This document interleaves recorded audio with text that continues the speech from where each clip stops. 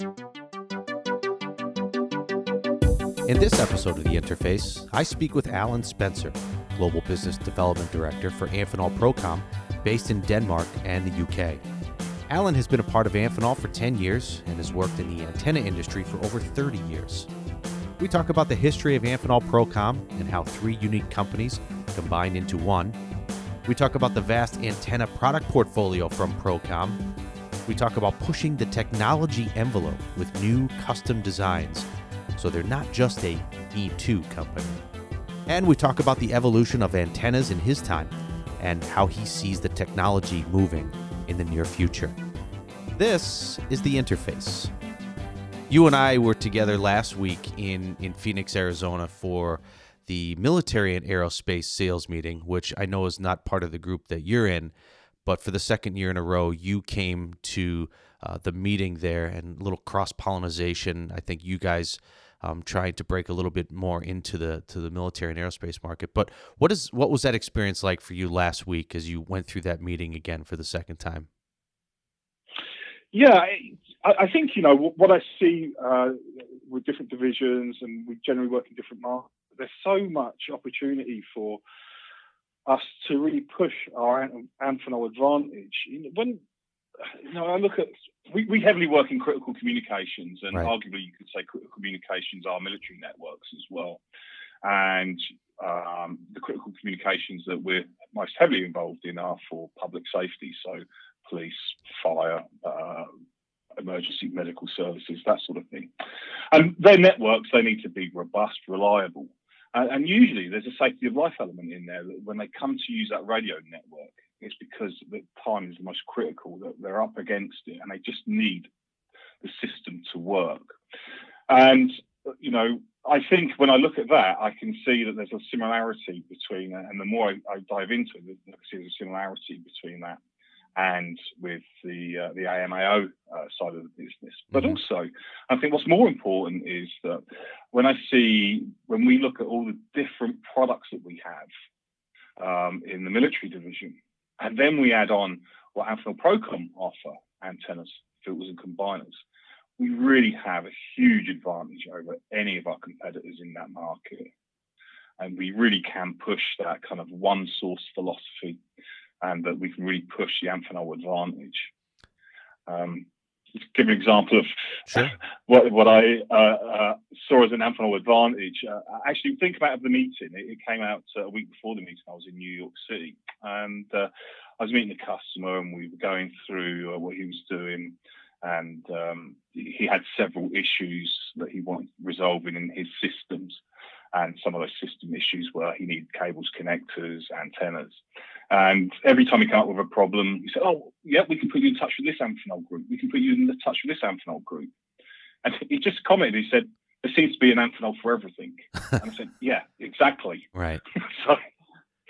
So yeah, I think, it just inspired me even more to say, actually, within the military division, we can really, really make some headway in this division, going together and really pushing this Amphenol advantage. Sure, and I could see it as being a perfect complement to what the military and aerospace group are already doing. And of course, it doesn't happen overnight, so it takes time to do this. It takes years to really build, I think, some trust and some understanding of what Procom can do in the marketplace. And I'm sure you're getting there, and these meetings can only help. But to just talk about Amphenol Procom for a second, give me a little background on what they're about, because I know there's a long history there, a number of different businesses that have combined into one over the years, because they've been around for a long time.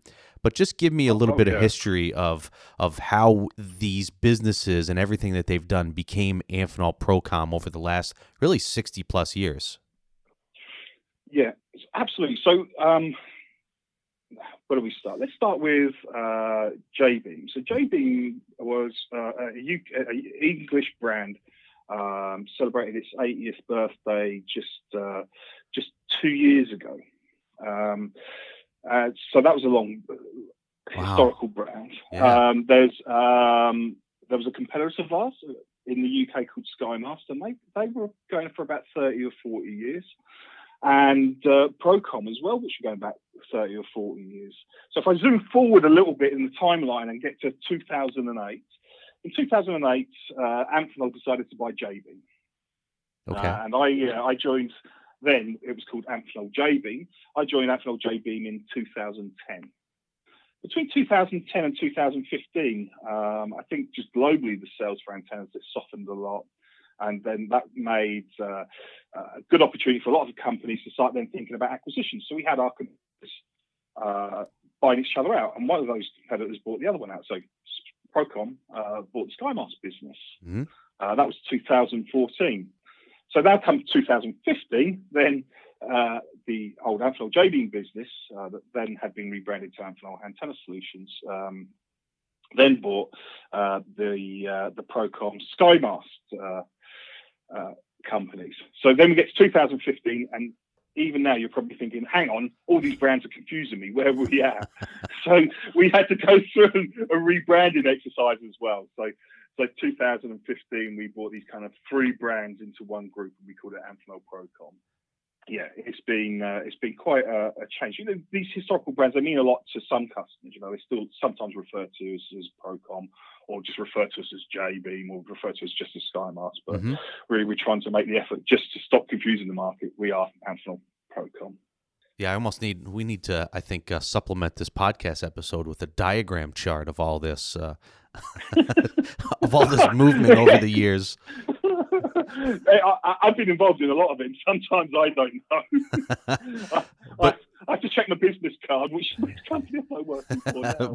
but at least now we know it's Amphenol Procom. So basically, the bottom line is all of these businesses over the years that specialized in high performance ruggedized antenna solutions for mostly commercial applications, all combine into one, and now they fall under one umbrella, which is Amphenol Procom. Is that accurate? Yep, absolutely, that's accurate. Yeah.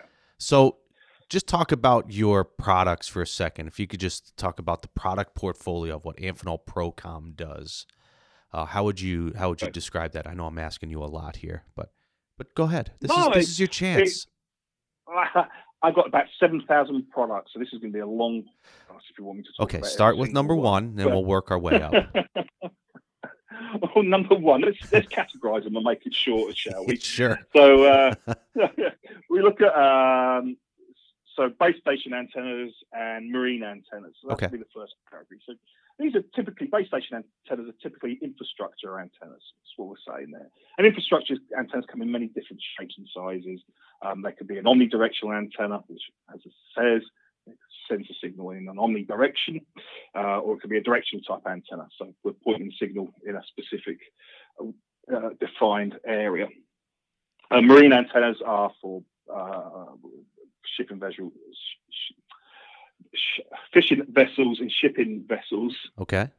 Then we have part of that is next complements that is combiners. So maybe sometimes we want to combine three antennas into one system, or three systems into one antenna. So we have combiners. You know, I was going to ask. I didn't know what combiners were, so that was something I was actually going to ask you.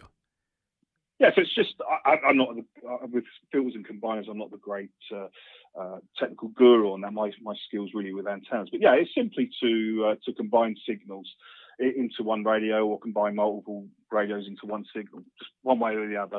You can do that through many different channels, 3, 4, 6, 8, something like that. Mm-hmm. Then we have mobile antennas. So, you know, in our world, we would say mobile radio.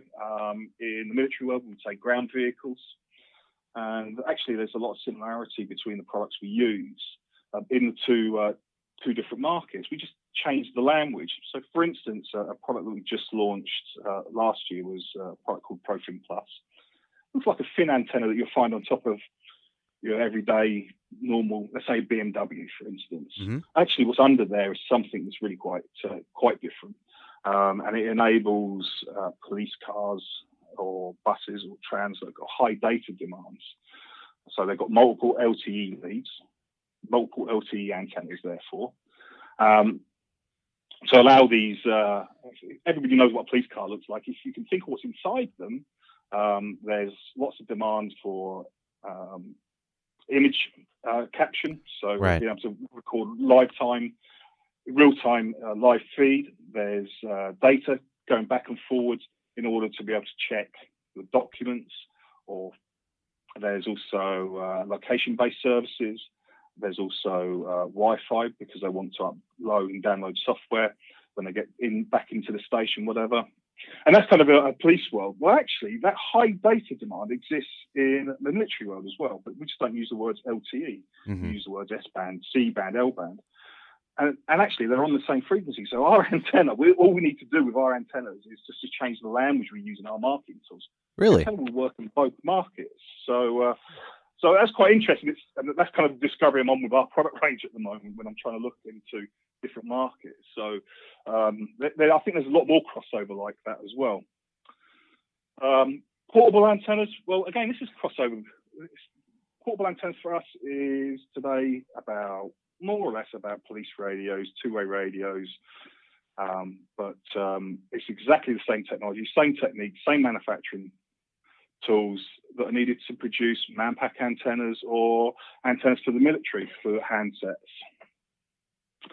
Then we have a range of products for DAS, which is distributed antenna systems. So we enjoy really strong LTE network coverage outside when we're outside of our factories. And this is about how you make sure factories, houses, homes. This is about how you make sure you have good network coverage indoors. And that's what DAS is. It's taking the signal from outside, bringing it inside, distributing it throughout your factory, your office block, and making sure you've got a good, reliable signal there. And so we supply some of the products for that, which is predominantly antennas and the passive devices such as the splitters. And then we have filtering products. So with everything I just described, there's a huge amount of RF noise out there. Sure. And in order to optimize your systems, we use filtering. So we can have bandpass filters, for instance, so where we let parts of the band pass that we want to get into our system and reject the noise from everything else. So that's kind of a brief overview of our product range. Right. But today our focus is mostly into public safety, into hazardous environments such as oil and gas industries, into utility companies, into telecoms, into Internet of Things, transportation, and aviation. So aviation is another crossover we've got, so that's part of the AMO group.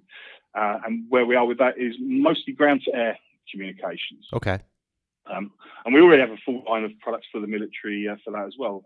Military ground-to-air works at 225 to 400 megs, and we've been selling that product for 30 plus years. So there's a good crossover there. So as I said, I think I've got something like 7,000 products. Yeah. And there's 6 product groups. So it's a lot to manage. And in truth, we tend to manage a top 50 or something like that.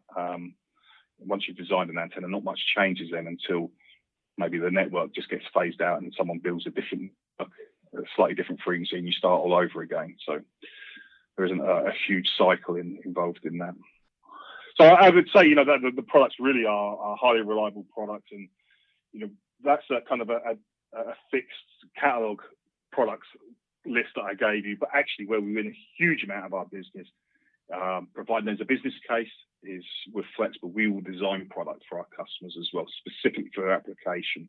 Because what we do know is that every time I turn up to a customer with a new product, they say, "Yeah, we like that, but can we just have it like this?" Sure. As I say, so we customize it to fit their solution. And I say, as long as there's a business case with it, we'll take that on. Are there certain technologies that you have within Amphenol Procom, or even capabilities from a manufacturing or design engineering standpoint, that you think makes you guys unique in the marketplace of these type of antenna systems and products that you just talked about? Oh, definitely. I think, I could probably look at all of our product categories, but one or two I'll point out. One of the products is the 42X range of antennas. So to explain that, they're omnidirectional antennas used in infrastructure. So you could say some of these are used on LTE networks, some of them are used in public safety networks. These are kind of really high-powered, heavy-duty antennas. You'd see standing on top of a mast in the middle of a field somewhere. So some of the unique attributes of this product is it's not just the mechanical attributes that it has, where these things can withstand direct lightning strikes and withstand wind speeds of 186 miles an hour, which Wow. I think is about a hurricane force 5. Yeah. But we do some really cool electrical stuff with that as well, the RS stuff inside as well. So if you can picture that tower again in the field, if you're standing directly below it, antennas have a nasty habit of having a hole directly in their pattern, directly below the antenna or directly above the antenna. In some cases, that's not a problem. If you're in the middle of nowhere, you just want to shoot a signal out as far as you can. That's fine. But if you're in a city and you're trying to cover maybe smart metering, you'll want to cover what's below the tower as well as far out into the suburbs as you can go. I see. And Yeah. so we have a technique which we call null fill. So that gap below is called a null. And by the sounds of null fill, guess what we do? We fill that null. So we improve the coverage below the antenna. Now, one thing that we found with a different application that we were working for in aviation, ADS-B, is ADS-B, if you've ever used Flight Tracker and you've seen an airplane in the sky and you've looked at your flight tracker and you've gone, I wonder where that plane's going.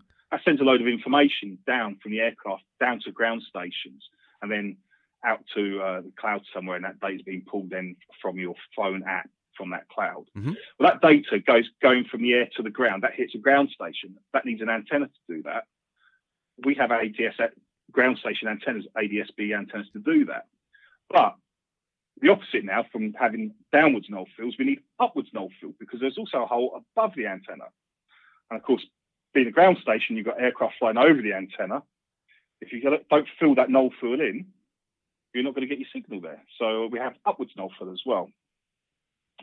And then some of the attributes that we have there, other things we pay real close attention to is PIM performance, which is passive intermodulation. And I think that could be a whole new podcast for yourself, Chris. So I won't go there. We'll just take it as read. It's a really... Yeah, I've seen the term before. I mean, working with Times Microwave Systems, I know they talk a lot about low PIM cables and stuff like that. Yeah, and it's so important if you've got multiple carriers and multiple channels coming in and out of your RF system. They get mixed up, and it can cause lots of things. Let's just say it causes interference, or dropped calls, or lots of other things. But they're things you have to pay attention to. Sure. And also PIP, which is kind of digital power, is peak instantaneous power. And we have to design, what do you want to say, pay special attention to it. Yeah. And then, so this 42X range, I mean, honestly, really is the best omnidirectional cleaners in the market, second to none.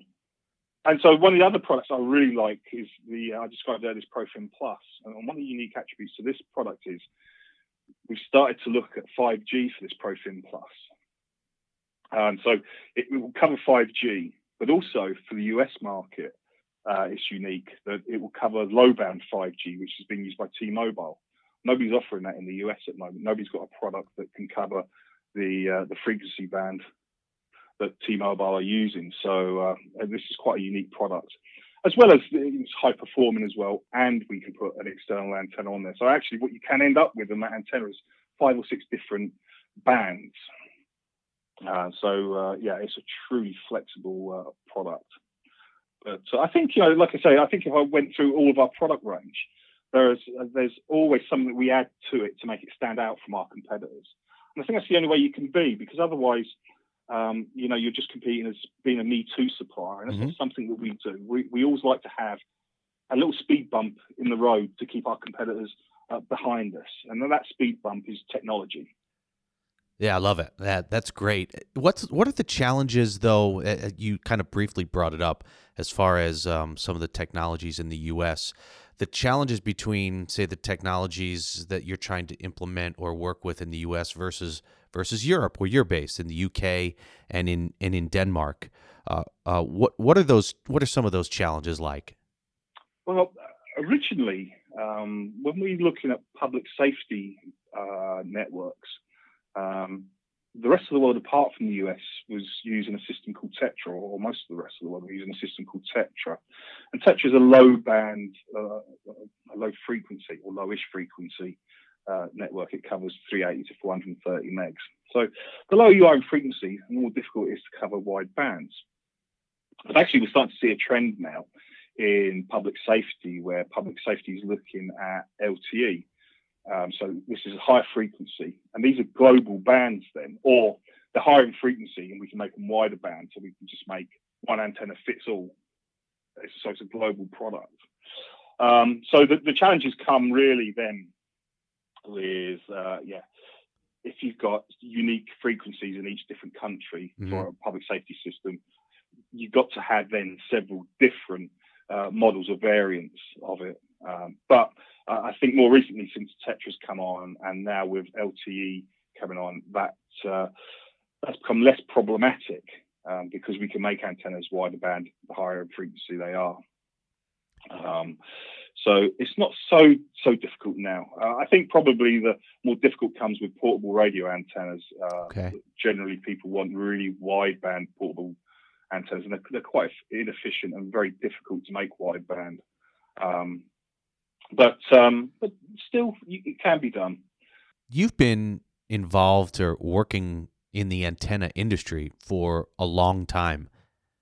So was that something that, once you got out of school or anything like that, I'm not sure what your degree or your background was prior to, getting into the working world, but just looking through some of the stuff you've done, you've been working with antennas for a long time. Was that something conscious, or you just kind of fell into it early on and stayed with it? What was it about antennas? I think it kind of met my needs. I wasn't one for education, to be perfectly honest. And when I got to 16, I decided that I just want to go earn money. And fair enough. 6 months before I done, we have like work placement schemes in the UK. So when you're in your final year of school, you can go and experience what work life is, and you do it for like 2 weeks. And you can, local companies to your school will advertise, and then you could work in banks, or not obviously doing anything serious in banks, but you could work in banks or in the local car mechanic shop. And I just happened to pick this solder assembling job at this antenna company. Oh, okay. And so when I left school, the day I left school, I would say no less than 2 days later, I got a phone call from this company saying, "Have you left school yet? Do you want a job?" Yeah, I love a job. And so I just went into it, and I really like. I think really I got into antennas a little bit after that. It was then I started making a connection with not just the physical product, but what I really liked is the technology that they were going on to. The really cool stuff that these antennas were enabling. I started then, I suppose, a year or two after that. So that was nearly 30. Oh my gosh, Chris, that was nearly 30 years ago. So we started making the first antennas for mobile phones for a company called Technophone. Technophone were later bought out by Nokia. And it was, wow, what are these? These are mobile phones. And then I just suppose it just come from there, as you start seeing all these antennas going into all these different products. And even today, I still get wowed by our antennas that are going into IoT networks, and just the data and the sensors and the information that's being passed, and how it's passed, and how it goes up to the cloud, and how these networks work. That's everything. Everything needs these antennas. Yeah. And so the antennas themselves aren't like a sexy product, but what it enables and the technology it exists in. If you really like your gadgets and you really like technology, you get to see a lot of stuff really early on in the cycle before it's released to the market. It's really quite exciting. Yeah, and yeah, you're absolutely right. And luckily we work for a company where we're all over this technology as well. How much has it changed? How much has I'll just call it the antenna market, the antenna industry, and the technology behind antennas, How much has it changed in your time, in your 30 plus years that you've been involved with it? How much, I mean, it's exploded obviously because everything now has an antenna, everything's connected, but just from your view, from the ground level, working this for so long, how much has it changed, and where do you think it will eventually, end up in, say, the next 5-10 years? So it's a lot of pressure, I know, because um, everyone's going to be listening now and thinking, okay, let me write this down, what Alan Spencer says. Yeah, well, they might need just a small piece of paper. There's some things that control antennas, and that's physics. Mm-hmm. And you can't cheat physics, right? But that is part of the purpose of having a good antenna manufacturer and designer is you know how to leverage physics. So people just continue. Mobile phones is a great example again. You think of your first mobile phone, it probably had a pull-out antenna on there. Right. It's retractable, and then it's got just a little stub on top of your phone, right. And then it got integrated into your phone. And all the way through that process is physics still applied, but they found different ways of using physics to their advantage in order to make the product work. Also, with the help of the network infrastructure improving, you have better signal strength as well. Mm-hmm. So it all goes hand in hand. And I think going forward, 5G would definitely change our lives because we now start thinking in the microwave. I'm talking of, we're getting up into 28 gigs, and I'm talking really small, but a huge amount of antennas. So I think the antenna size will shrink because of the technology that's coming out. But also, I think then the sales will increase, and the numbers will increase significantly as well. So I think that's one of the things. But also, I think what we've seen is a better understanding of RF in the last 30 years as well. Nobody ever mentioned PIN when I first started back in those days, 30 years ago. Nobody knew about that. Right. Or it wasn't publicly spoken about, or it wasn't very well understood. And so I think there's always challenges, and we're always challenging ourselves to become better. And so, I think moving forward now, our challenge is to transition from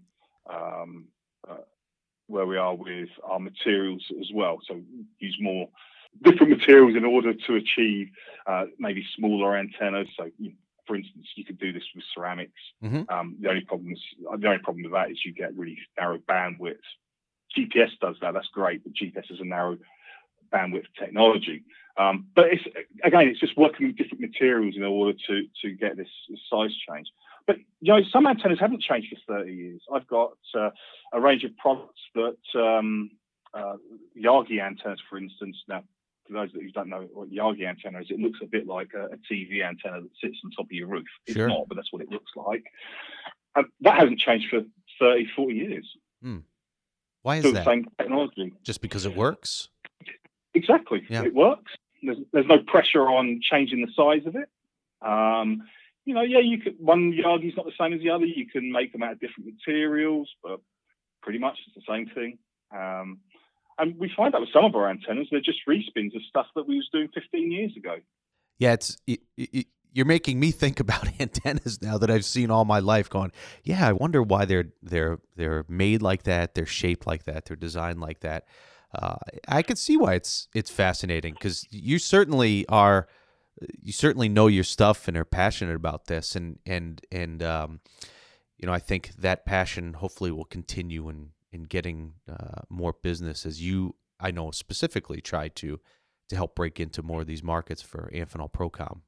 I think the next step for us as Amphenol Procom, really where we're going now is we're trying to build out the integration of antennas with combining let's call it an RF board, where we can put in integrated circuits and the antenna and deliver to the customer an RF board. Mm-hmm. So I think that's what's next. That's what's next for us, certainly. And I know that that's really attractive to some customers. So normally that would take 2 or 3 different partners to develop.